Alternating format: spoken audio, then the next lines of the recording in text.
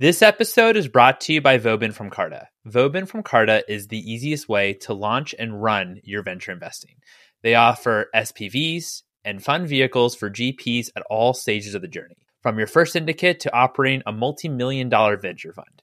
If you're interested in investing in startups, stick around after the episode where I chat with Gabriel Shin from the Vobin from Carta team, who shares his perspective and tips about how to start investing and how Vobin from Carta can get you set up. The link to Vobin from Carta's website is in the show notes.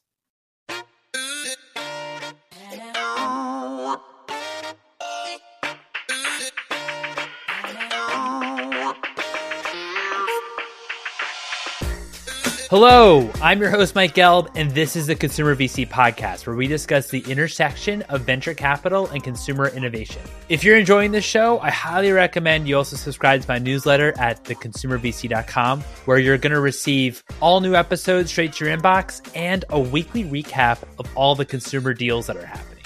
All content episodes are for informational and entertainment purposes only and is not investment advice. This episode is brought to you by Vobin from Carta. Vobin from Carta is the easiest way to launch and run your venture investing. They offer SPVs and fund vehicles for GPs at all stages of the journey, from your first syndicate to operating a multi-million-dollar venture fund. If you're interested in investing in startups, stick around after the episode where I chat with Gabriel Shin from the Vobin from Carta team, who shares his perspective and tips about how to start investing and how Vobin from Carta can get you set up. The link to Vobin from Carta's website is in the show notes. Our guest today is Elle Lanning, who is the managing director at Camino Partners. Camino Partners is a $350 million business building and investment platform that helps entrepreneurs create enduring value with values as their compass. It was founded by Daniel Lebetsky, who is the founder of Kind Snacks. Some of the Camino Partners portfolio includes Somos, Cava, and Belgian Boys. We discuss Ellie's time working at Kind, what Kind got right and how they grew, how Camino Partners came together, and what they look for in CPG. Without further ado, here's Ellie. Really enjoyed talking with her.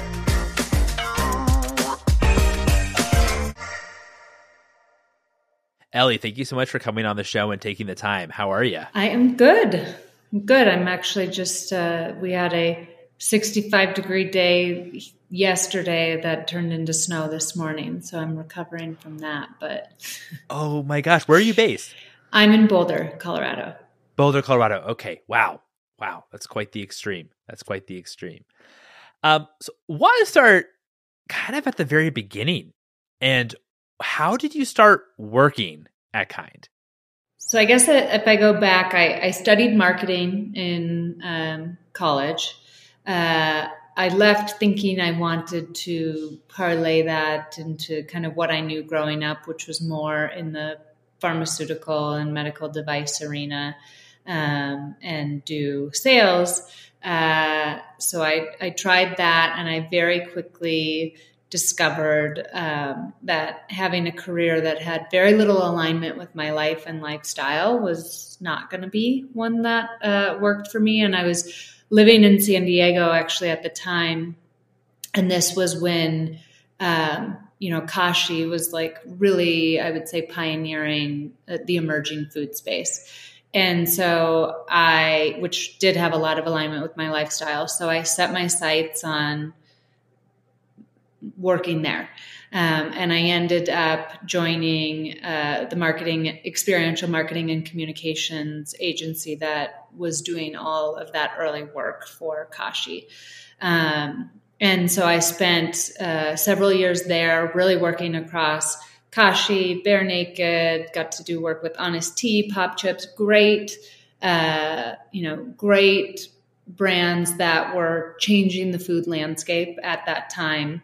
And it coincided with the timing where Daniel was starting to build out the Kind team. So he had, for the first, call it handful of years, really worked with a small and mighty team of generalists, kind of trying to see and prove out if he had something with the concept. And so once, you started to see the makings of what the potential was, he started to invest in hiring team with kind of differentiated skill sets. And so I actually took the initial interview with him to test if I had marketable skills. I wasn't like genuinely interested in the opportunity. You know, the brands I was working with at that time were, you know, bigger, had more consumer resonance at that time. But then I went and met with him, and I had met with many founders in my time prior to him, but he was just very unique. You know, I show up thinking I'm exploring this like food marketing job, and I was trying to understand what he was seeking to achieve. And he's like, we are going to break down barriers between human beings. We are going to make them see their shared humanity. And I thought, well, that is something I know very little about. I might know how to help you sell some of these snack bars if that's kind of part of it. Hey, that's helpful. And yeah. And so it turned into kind of a series of conversations with him that had me deciding to make the leap and, you know, help build behind his vision. That's amazing. That's amazing. And obviously, what Kind has grown into, it's really quite incredible. You know, there's of course so many, you know, CPG brands out there. What do you think, since you worked at Kind for over 10 years and you were obviously very much in the thick of it, what do you think were like maybe the 3 things that you thought Kind got particularly right that actually made it so successful? Well, I'll start first, and I'll start with this. I won't necessarily say these are in order of priority because they all had to happen together. But I'll start with this one because I actually think it's a bit overlooked today. And that one is the product itself, right? And so when you look at how we started with the fruit and nut bars, you know, what Kind is most known for, the clear packaging, you see and understand what you're eating. That was not only a product type that, you know, wasn't available here in the US, but it was also a product type that wasn't being manufactured here. And it's a surprisingly difficult item to manufacture. And so here you had this product where the branding and the packaging around it, you know, that really kind of hit on the consumer trends and tailwinds. But then what you also had with that is a runway, a really clear head start, because once you have that, others will come, right? It's just a matter of time. And so if you find that in easy to replicate, easy to recreate products, your runway is much shorter. And so for me, starting there in 2010, I say, you know, the first 4 or 5 years where I was, you know, a part of building the Kind brand, which became more of our moat, the only thing that looked like Kind on shelf was Kind. And we knew that others were working on manufacturing similar items. It's just that took quite some time because it wasn't, you know, a ready-made manufacturing process here. And so I start with that being really important. And, you know, Daniel talks about, when he's advising people, he talks about these 3 phases of like your own journey to launch a business. And it's the creative, right, where you're dreaming up and building the idea, the critic. And that's where I often see people skip that step. And that critic is like, why and what could go wrong with this, right? And so I think like when I tie that to product, you know, entrepreneurs today need to be really honest with themselves as to like, do they have an incremental benefit product or service, or do they have a truly differentiated one? Because trading on kind of marketing and brand building alone is a really tough road. And so I think, he definitely went through that phase in his like critic journey. And then, what he says is once you answer that in a very true and kind of self-reflective way, then you become the crusader. And that's where like nothing stops you or gets in your way. So that I would say was the product piece of the equation. The other piece of it that I would highlight, and it goes back a little bit to what I was saying about my initial interview with him, which, was very unexpected.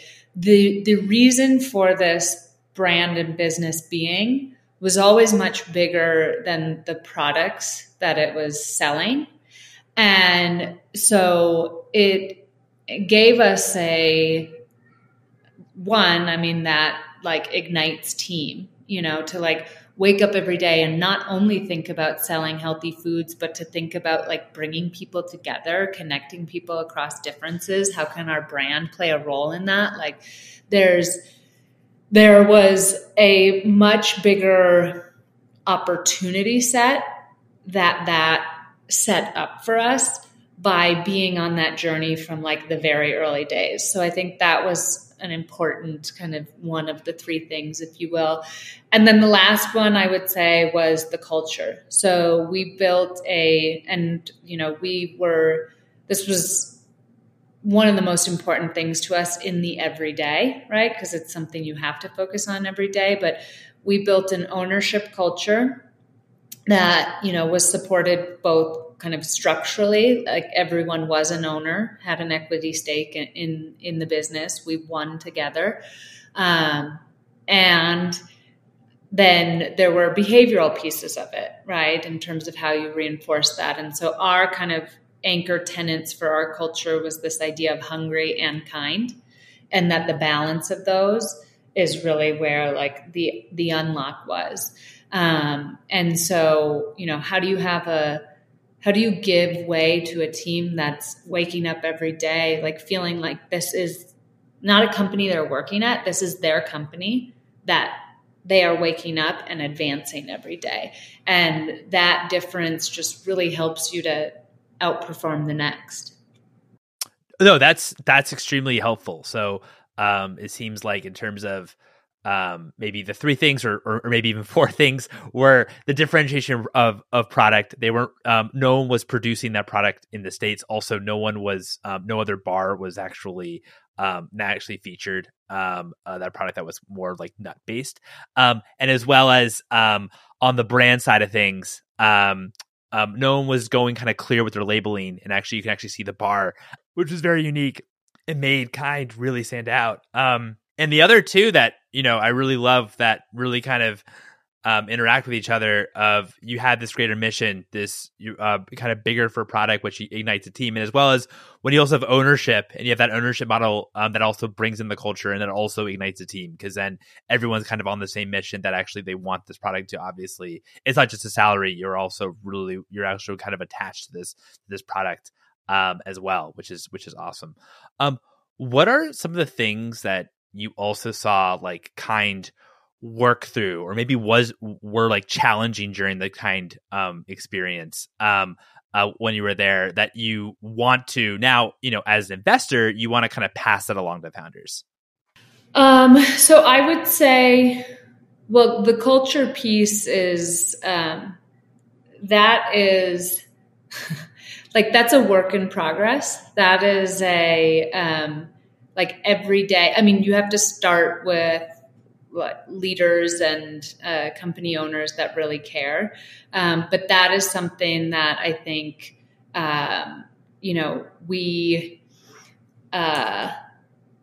we're focused on helping our companies with, because that's just an everyday endeavor. And I think, the other thing that I would say in that was something is, it's hard to foresee. Like when I joined Kind, I could have never imagined the Kind that is today. We kind of always talked about you got to base camp and then you could see, a new kind of plane or horizon. Then you get to that next. And so, what is what is like very difficult in that when you are a fast growing company is how do you construct your talent strategy with that in mind? There's very few people they're really valuable at the early stage, but then when something scales to be, $500 million, $1 billion retail company, like it's different types of talent, it's different needs and challenges. And so we certainly, I think, struggled with how do you evolve and like still really honor and respect the people, the key talent that got you from point A to point B. And then now when you're moving from point B to point C, I think oftentimes there is some self-selection in that happens, but then there are tough decisions that you have to take in that. So I think, that was certainly some of the harder moments for us in our journey. The other thing that I would say is it goes back to, like the first 4 or 5 years that I was a part of Kind, the only thing like it on shelf was it. But then boy, that 5th and 6th year, the number of things like it on shelf, it exploded. It was like this potential like death by 1,000 cuts era where, what we had to figure out was like, how do we stay out ahead? How do we deal with a different type of competition? How do we deal with things that are really trying to draft off of all that we've been building for the last several years? And another thing was like some of those things looked a lot like it, but did not match in quality, which is bad for the category. People come in and try it and then may never come back. And so how does that reshape your toolkit? Like when you're a category of one that goes to a category of, call it lookalikes, what is that strategic toolkit? How does your consumer messaging change? How does your selling strategy and customer messaging change? And, how do you ensure that your business still comes out of that on top? That was certainly a piece of it. It's like there were pivotal moments where it's like you lost a big account. And like, I told Daniel as we were going through like a transitioning from managing the day to day, like I had some reflections on the biggest things I learned from him. And it's like, oh my gosh, this idea of like, get back up. That is a guy that probably wasn't my natural wiring. It is through osmosis of, partnering with him for 13 years. And so you're going to have those all the time. And how do you, quickly frame what it is, what does it mean for your business? And then how do I counteract it? And that might be like trying to win back that customer. That might be building, more deeply in competitive customers such that they have to bring you back in. And so you're going to have a number of those kind of setbacks on the path as well. No, those are all, excellent points. I also can only imagine, when you finally seen you maybe onto a new type of category or onto just product differentiation that's working. And then it's kind of a gut punch to see all these other brands kind of come up in the same category. And especially if they're not like the right, quality, that actually the actual damaging side, which I didn't think about how that actually damages the category in the long run. And it could be detrimental. It's also a funny balance to play because you also probably don't want their products to be too good as well. So it's but just kind of understanding that and how you actually deal with that and not get kind of too down and out that's happening. That makes a lot of sense. So how did so Daniel like launches Equilibra, right? And so what's kind of the journey of being part of Equilibria, and also why the rebrand now, or like the difference between what you initially set out to do or the name versus now with Camino? So Equilibra was I would say something that we kind of set up and named as we were still heads down in the, majority shareholders and day-to-day management of Kind. And so it was, something that we set up, and we were parking some capital and assets with, but still, like, our full-time job at that time was continuing to grow and build Kind. And so then, we had formed a strategic partnership with Mars that was really born from a place of, like, the next phase of growth for Kind was on a global scale. We, took and tried to do that in a couple markets our own, and we realized that we wouldn't be able to do it with the level of speed that the opportunity required and the resources. And so we looked for a partner that was kind of values aligned, that had existing global infrastructure, and that led us to Mars. And then as of that would have been end of 2020 into 2021, we transitioned. We're still involved and stakeholders there, and have an advisory role. I say we're both spiritually aligned with Kind, always will be, but then have a stake and continued alignment and support that team there. But then we were able to turn and say, okay, what is it that we want to spend the rest of our time on now as there is more time? And so that got us to do some work as to really kind of putting on paper what our philosophy is about business, what our key kind of learnings were. And a lot of that Equilibra didn't translate to that well. And really what we took from that is that there isn't, and when we were on the operator side, we were kind of sold often like a playbook approach. And that's not real, like certainly there's transferable lessons, but what works for one brand and business does not mean like applied to the next. It will be a recipe for success.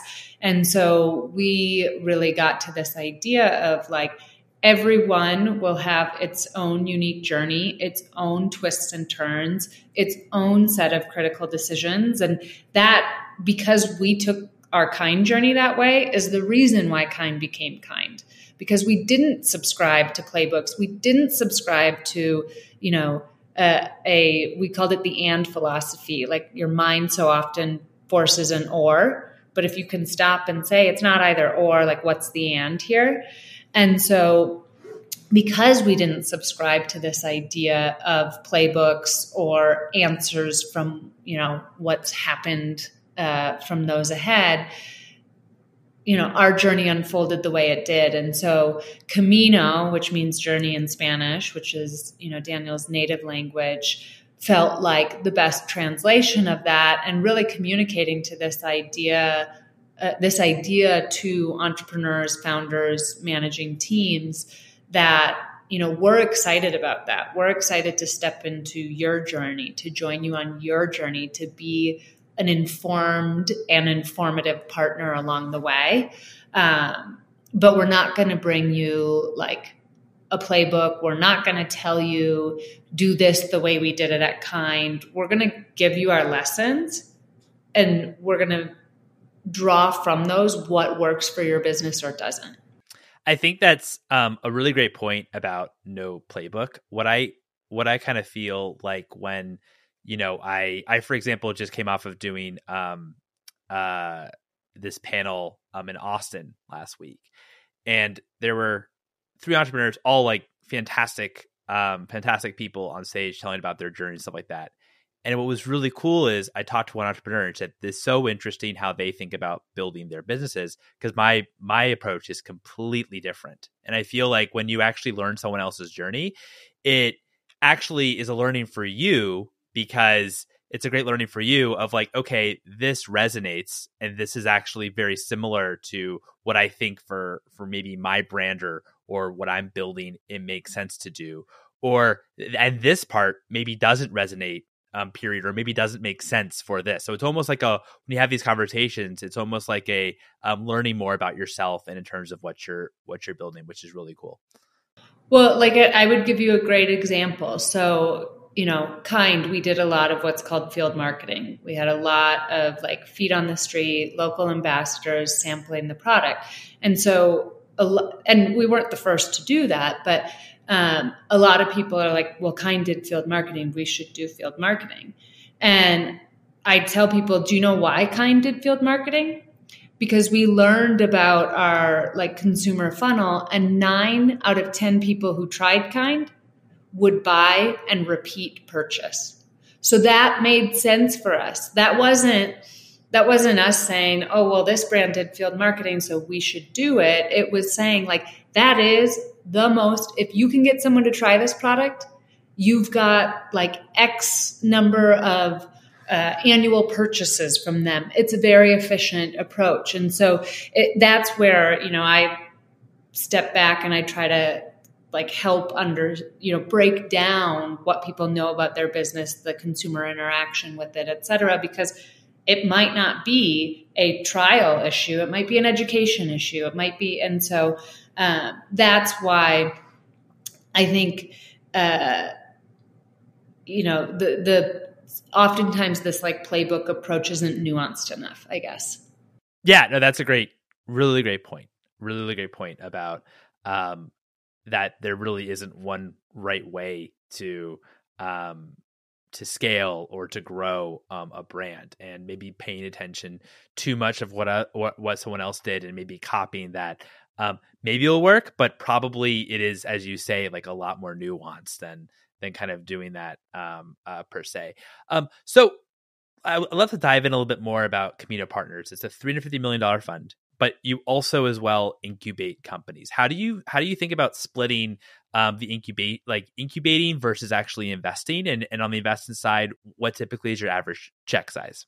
So as you mentioned, we're unique in that we're kind of business builders and, partners and hopefully accelerators of other people's businesses. And so on the building side, the first brand that we've incubated and are co-founding and launching it has a very, unique set of ingredients. Those ingredients are co-founders that we've had a lot of time and seat and experience with, right? So Miguel, who's the CEO, was the CMO with us for several years at Kind as we were more scaled.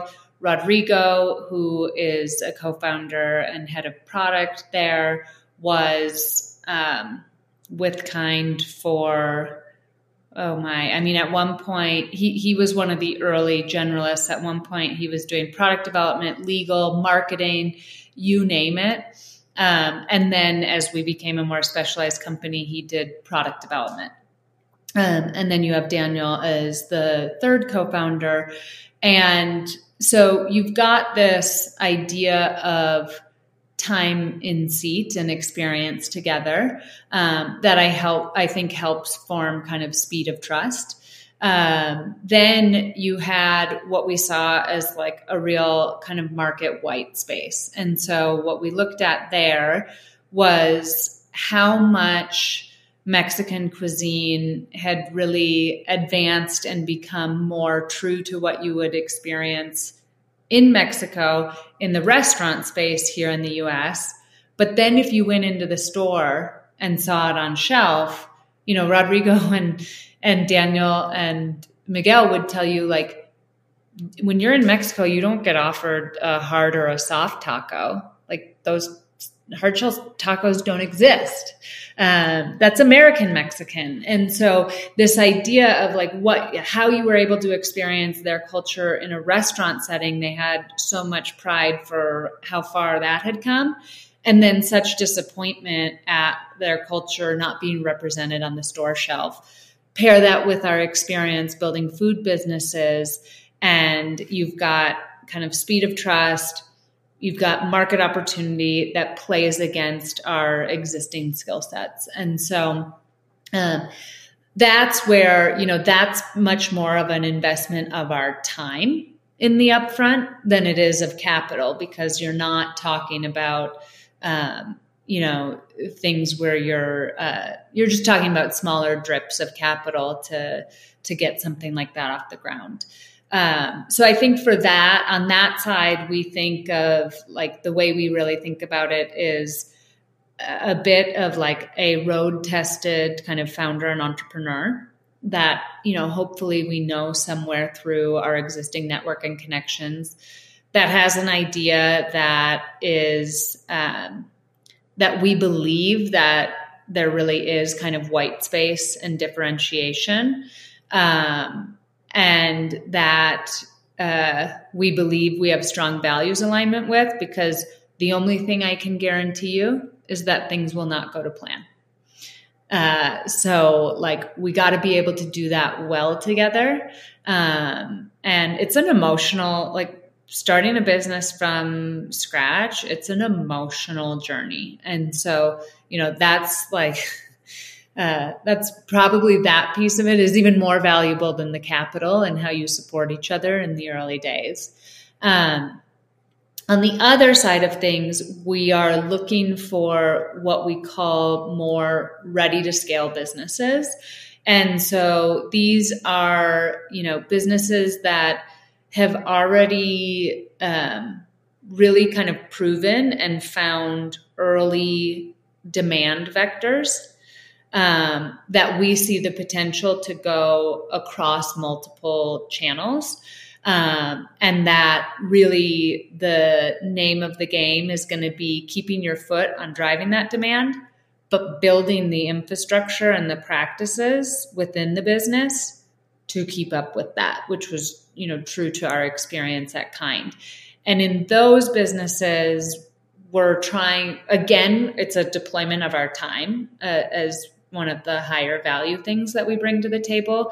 We're not, showing up for a quarterly board meeting where in the case of like Belgian Boys, I meet with Anouk weekly. And we're sorting through kind of what are the biggest things on her plate as, she's a first-time founder, CEO. How can I help to triage those? How can I think about where our team is aiding her team? How can we think about like talent gaps that she has? So it's a very active and engaged partnership.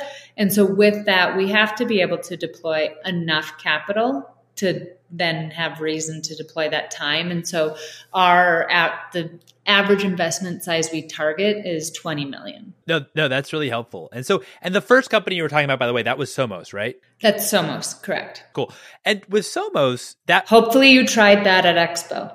I didn't. I didn't. Unfortunately, oh, no. I'm so sorry. I definitely. It's okay. I'm sorry for you. I know. I clearly, I just didn't do Expo right. Clearly, I didn't. But next time. But with Somos, now that was incubated while you were still at Kind, right? Under Kind with, I just had like this partnership with Mars. Or no, it wasn't. Okay. No. So that has no connection to Kind other than the fact that the two co-founders were people that we had worked with at Kind. But like Miguel had left Kind and was at Cholula. And so that was kind of getting back together with him. Rodrigo had left Kind, was in Mexico, which is actually where we produce all of that food. So he had moved on to other things. So the heritage, it has some talent from different stages, but it has no like entity connection to Kind or Mars. Got it. Okay. No, that's really helpful. How do you also it's really interesting because you either are incubating, you're right there, in the beginning, or you're at the growth stage, it seems, right? Where you're at the 20 million, it seems like you don't really touch per se, like the seed or the series A per se, unless maybe it might be one of your own companies that are incubated, but you might not go outside and take a minority position in a company that you haven't incubated in that range, which is quite an interesting strategy. On the incubation side, I really loved how you talked about Somos and really like the problem that you saw, and as well as also talking a little bit about the difference between like Tex-Mex American Mexican food and maybe traditional Mexican food, which I also appreciate. What's that process like though, when you're thinking about as well incubating maybe future companies? Is it an entrepreneur that kind of comes to you all that maybe you've known for a long time, like in this case with the entrepreneurs that were part of Somos, that you knew them for a long time, they worked at Kind for a long time, and they come with you an idea, and then you all eventually build a product together? Or is it you or Daniel might have an idea for it. You maybe start building the company or scene, and then you might go and also maybe find an outside partner to come in and maybe run that company. We think of it through both. Okay. I would say we're kind of open for business in both ways. Okay. And so, and it is funny because Daniel and I do have this debate around, he probably leans towards us being the ideators, and I probably lean towards building on the thinking of the ideator. Because I think founders are I think it's hard to replicate. And so this idea of like a hired founder, is kind of tricky. And the way that I see, bridging it is that as we have the ideas internally, like we would be very, very early in bringing someone in, right? And so like if the spark happened, in Daniel's mind, in my mind, in any of our team members' minds, that would be the spark. But then what it actually gets built into being, we want someone who feels authorship, ownership, et cetera, of that, because we understand and respect like just how important that is for what's ahead. Okay. No, it's really useful that you think about it in both ways in terms of you all being the ideator. Although I see your point that if you are the ideator, it's hard to kind of outsource per se a CEO, even if they are, like the co-founder. It's different, of course, to do that if the company already has sales, already, is in the kind of that growth stage. And then you can bring someone in that really understands maybe the category or has built a brand before, or has maybe been part of another brand's journey in a senior capacity, but understand from the very beginning to kind of have that buy-in. That's pretty challenging to do. How are you also thinking about maybe on the growth side of on more of like the growth stage investment side of things? How are you thinking about today's market as well in consumer? I know like consumer is this has been said like a lot on the show that like consumer is not the most popular of things to invest in, especially when you compare it to kind of tech, which is part of the goal of the show. Expandable margins, yeah, exactly. You actually have marginal costs. Who knew? But how are you thinking about like these times currently and investing? It's interesting. I would say, we're proceeding with caution, and we're just trying to be really kind of thoughtful and smart in our study of the opportunities. I think, one of the things that I would say, and you went to Expo, I was there as well. Someone asked me like what my big takeaway there was. And, part of it is that there's too many small businesses going after not big enough trends. Right. And so I think that's some of the challenge, certainly from the investment side, is that, if you're... Could you give an example of like trends that you actually don't think are very large? Well, I think like I would say, you've seen it a bit, and I know everyone's like, oh, this is, what everyone's been like crapping on the past year or whatever. But I actually saw it starting to happen. Last year, I would say I felt like every third booth was a plant-based meat offering. I was 100%. Like, it has become novel now to have something in its real form. It's become novel to eat meat as meat. Yeah. You are now, if walking a show like that, you are much more likely to eat plant-based meat instead of a real meat option. So, and I think that I'm not, some people would say there's like no market there. I think that there is a market there. I think the size of the market and its actual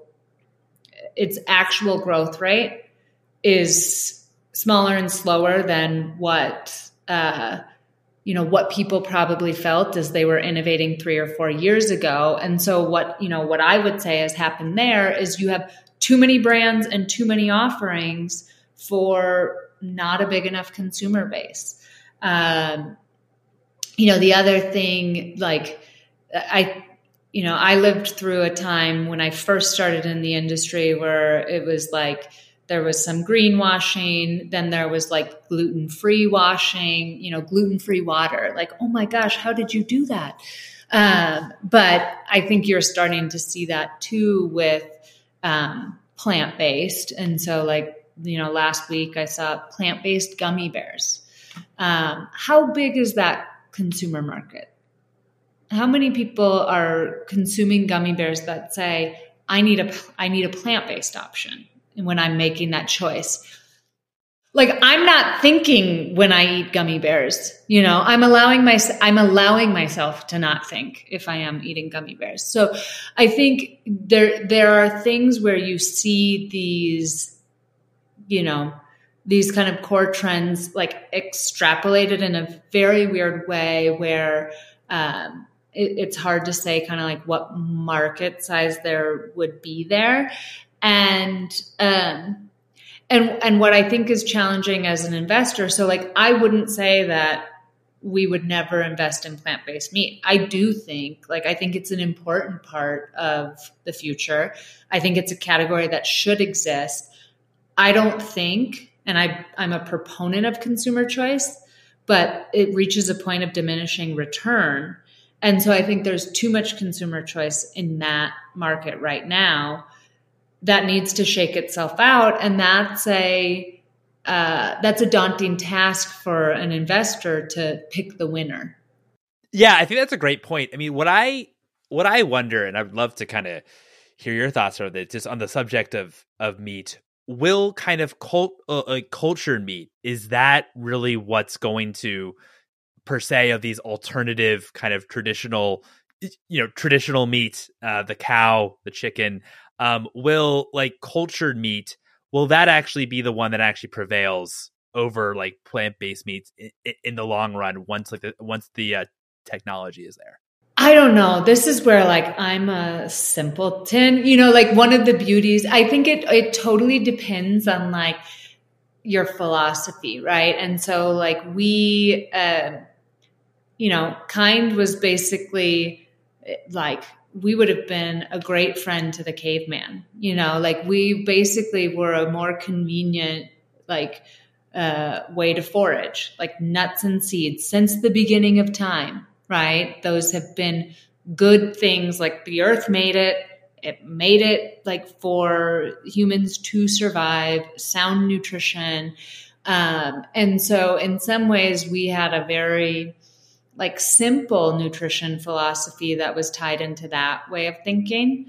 I think it's Michael Pollan's like, eat food, not too much, mostly plants.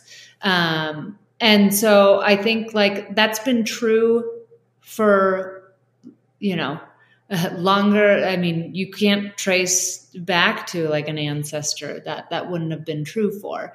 And so I think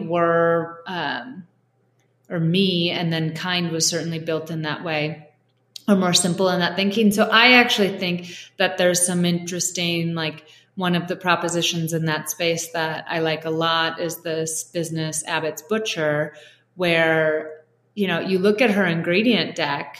I feel like I could make that out of my own pantry.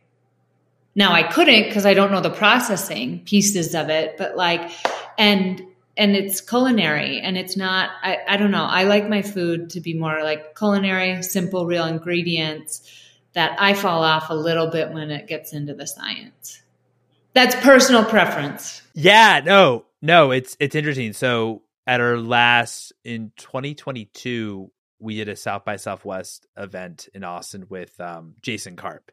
And Jason also was, I would say, not like directly quoting him, but I would say that was one of our main discussions, kind of like tech food versus, non-tech food. And he was just because, and I mean, he was less interested, I would say, in tech food just because we don't know how good it is for you in the long run, right? And so that was, it just sounded like a parallel with what he was saying. Well, the other thing that I would say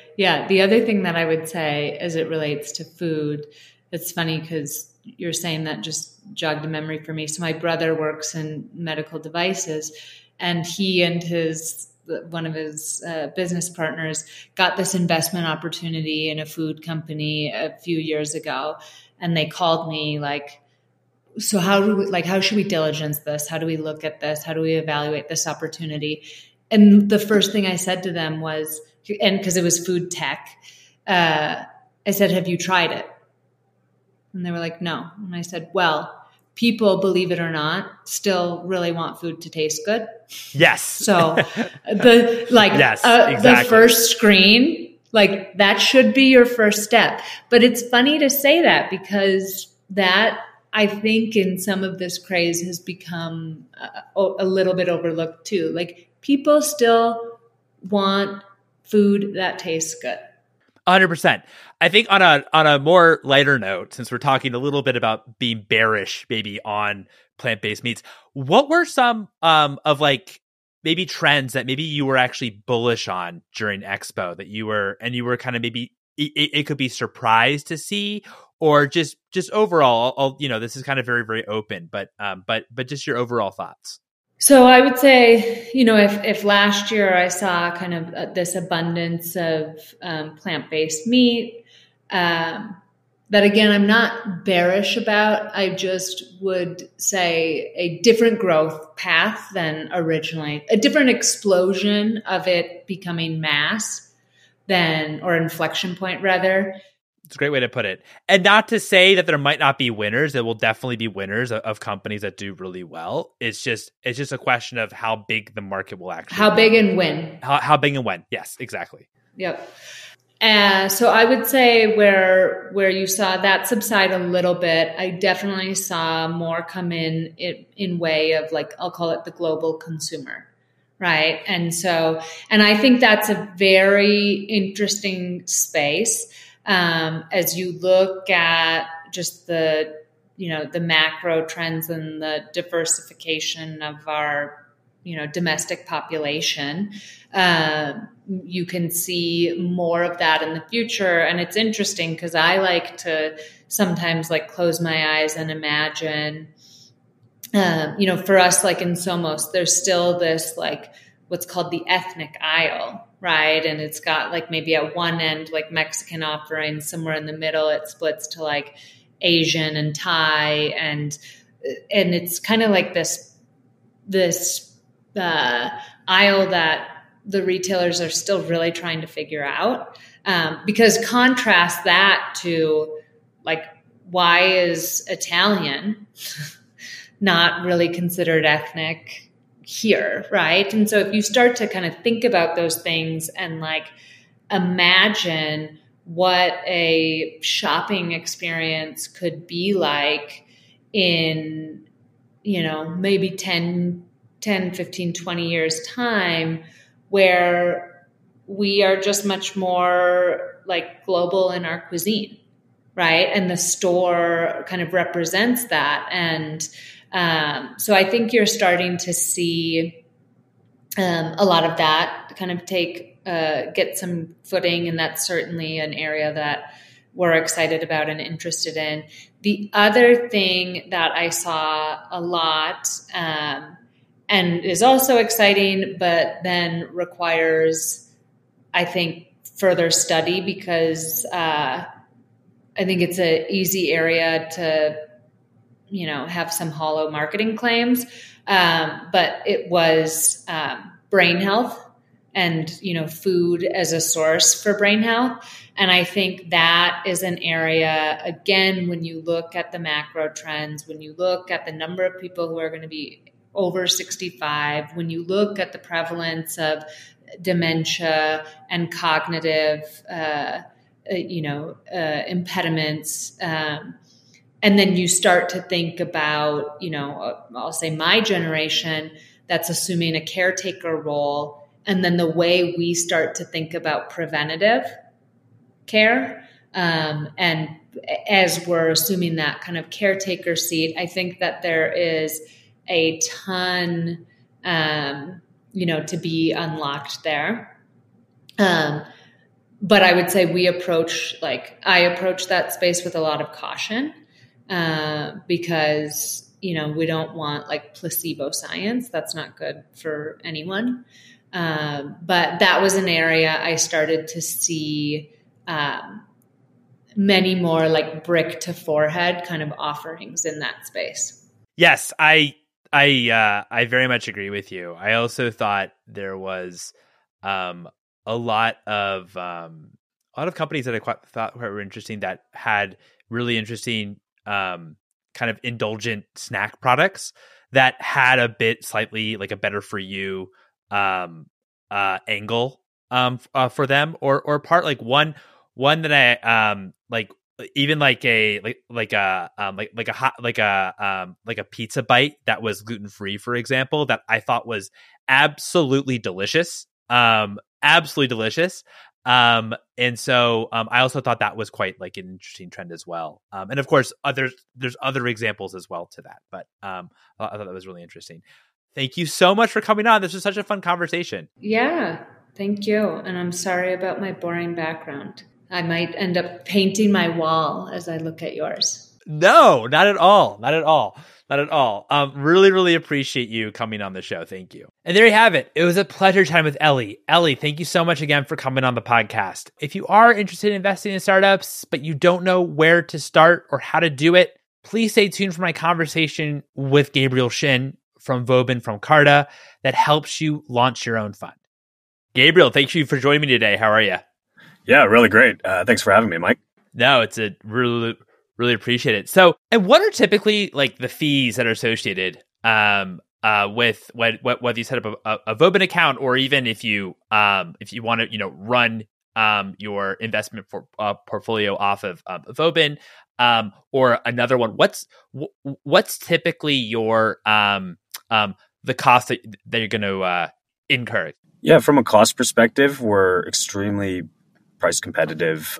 So if you went through the traditional route, you'd have to go to a fund lawyer. You'd have to go to a high street bank or a major bank to get a bank account for the investment vehicle, and then you'd have an administrator kind of administer the SPV until there's an exit.